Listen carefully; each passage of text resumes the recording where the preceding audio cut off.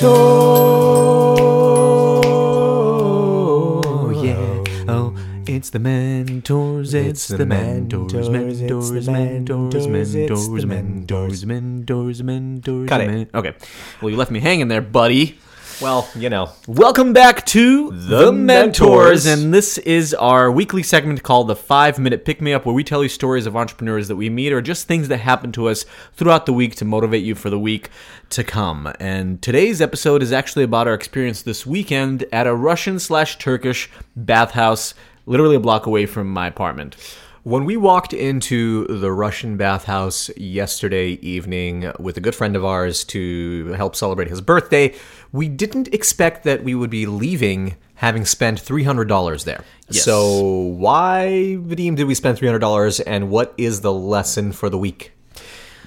Well, I think there's actually a few lessons, right? Sure. So first of all, let us tell you about the experience. If you've never been to a Russian or Turkish bathhouse, what we love about it, and we have a few core friends that we go there with, is it's really a community feel when you're there. It's incredibly relaxing, of course. You go to the sauna, you go into really freezing cold water, you can go into aromatherapy rooms, but when you're there, you kind of feel like you're part of a community, I guess, part of a group of people that also are experiencing this wonderful thing together.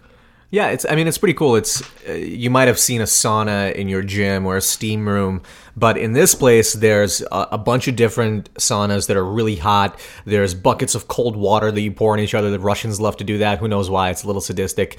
There are steam rooms with aromatherapy. There's an ice bath. It's like a big pool that is really, really cold, and you go in there. And so all these different temperature changes actually make you feel really relaxed. And I think the community feeling comes because everybody there is experiencing the same thing. Men, women, it's co-ed. Everybody's topless. It's like, what? Well, also, nobody's judging you, right? Nobody really like, you don't care about what your body looks like. Everybody there is very different body types, different. So some people are hairy, some people are clean-shaven, some people are really in shape, some people are a little bit bigger. Nobody really cares. You know, I wore like my really short swimming trunks, and when I was on the way there, I was like, oh, well, maybe I'm going to be a little bit self-conscious about that. But the European look, turns out, works really well over there, and other people looked even crazier.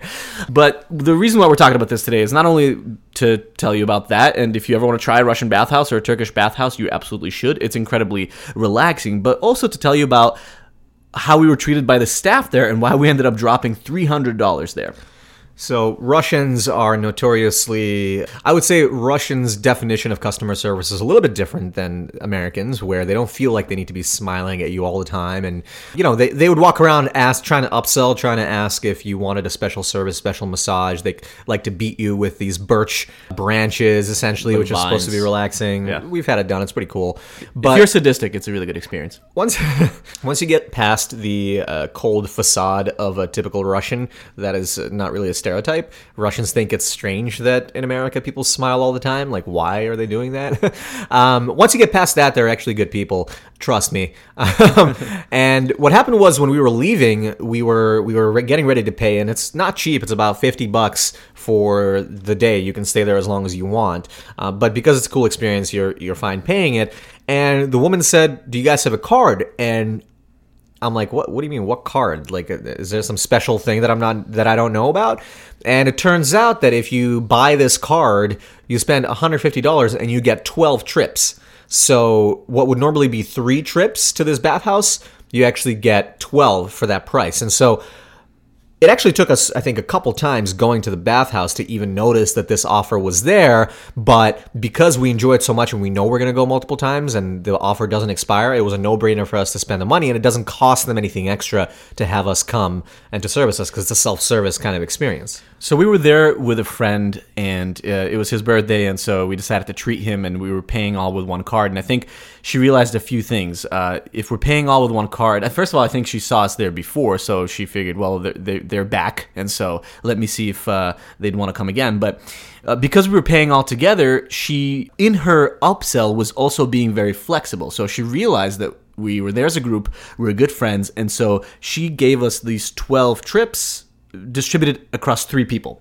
And because of that flexibility, we were that much more likely to say yes to this particular upsell. And so essentially for $50 each, we were going to get 4 trips, and so the math just really worked out. But the lesson here is there's a few lessons. Number one, they made it really expensive up front where upselling was really easy because it's just a no-brainer of a deal if you're going to go more than once. And number two, they ask you, actually, every single time you're there, somebody's coming up to you trying to upsell you either on a massage, or, like I mentioned earlier, or like this at the end of the experience on buying a package.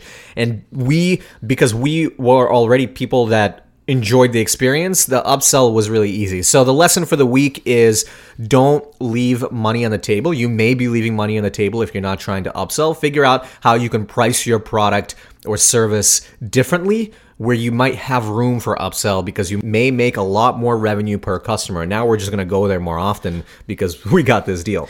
Another takeaway is if you did the hard work of acquiring a customer and building that relationship, then your job is to try to have repeat experiences with them. And so they know that if we come back there again, they can either upsell us on the treatments or we buy food from them because they have a lot of tasty Russian food there as well, like pelmeni. And so they're going to make more and more money from us the more we come. And so their job is, okay, how can we get this person as a repeat customer? And if they did the hard work of getting us through the door, and if we're willing to pay the $52 up front, then let's figure out ways to give them more incentives to come back. So don't leave money on the table. If you're already engaging with some customers for a product or service that you have, figure out ways that you can engage with them deeper, upsell them, because if they like you, they like working with you, and they already bought services or products from you, there's a very good chance that they're going to do it again in the future. So there you go, some free marketing to the Russian Bathhouse on East 10th Street.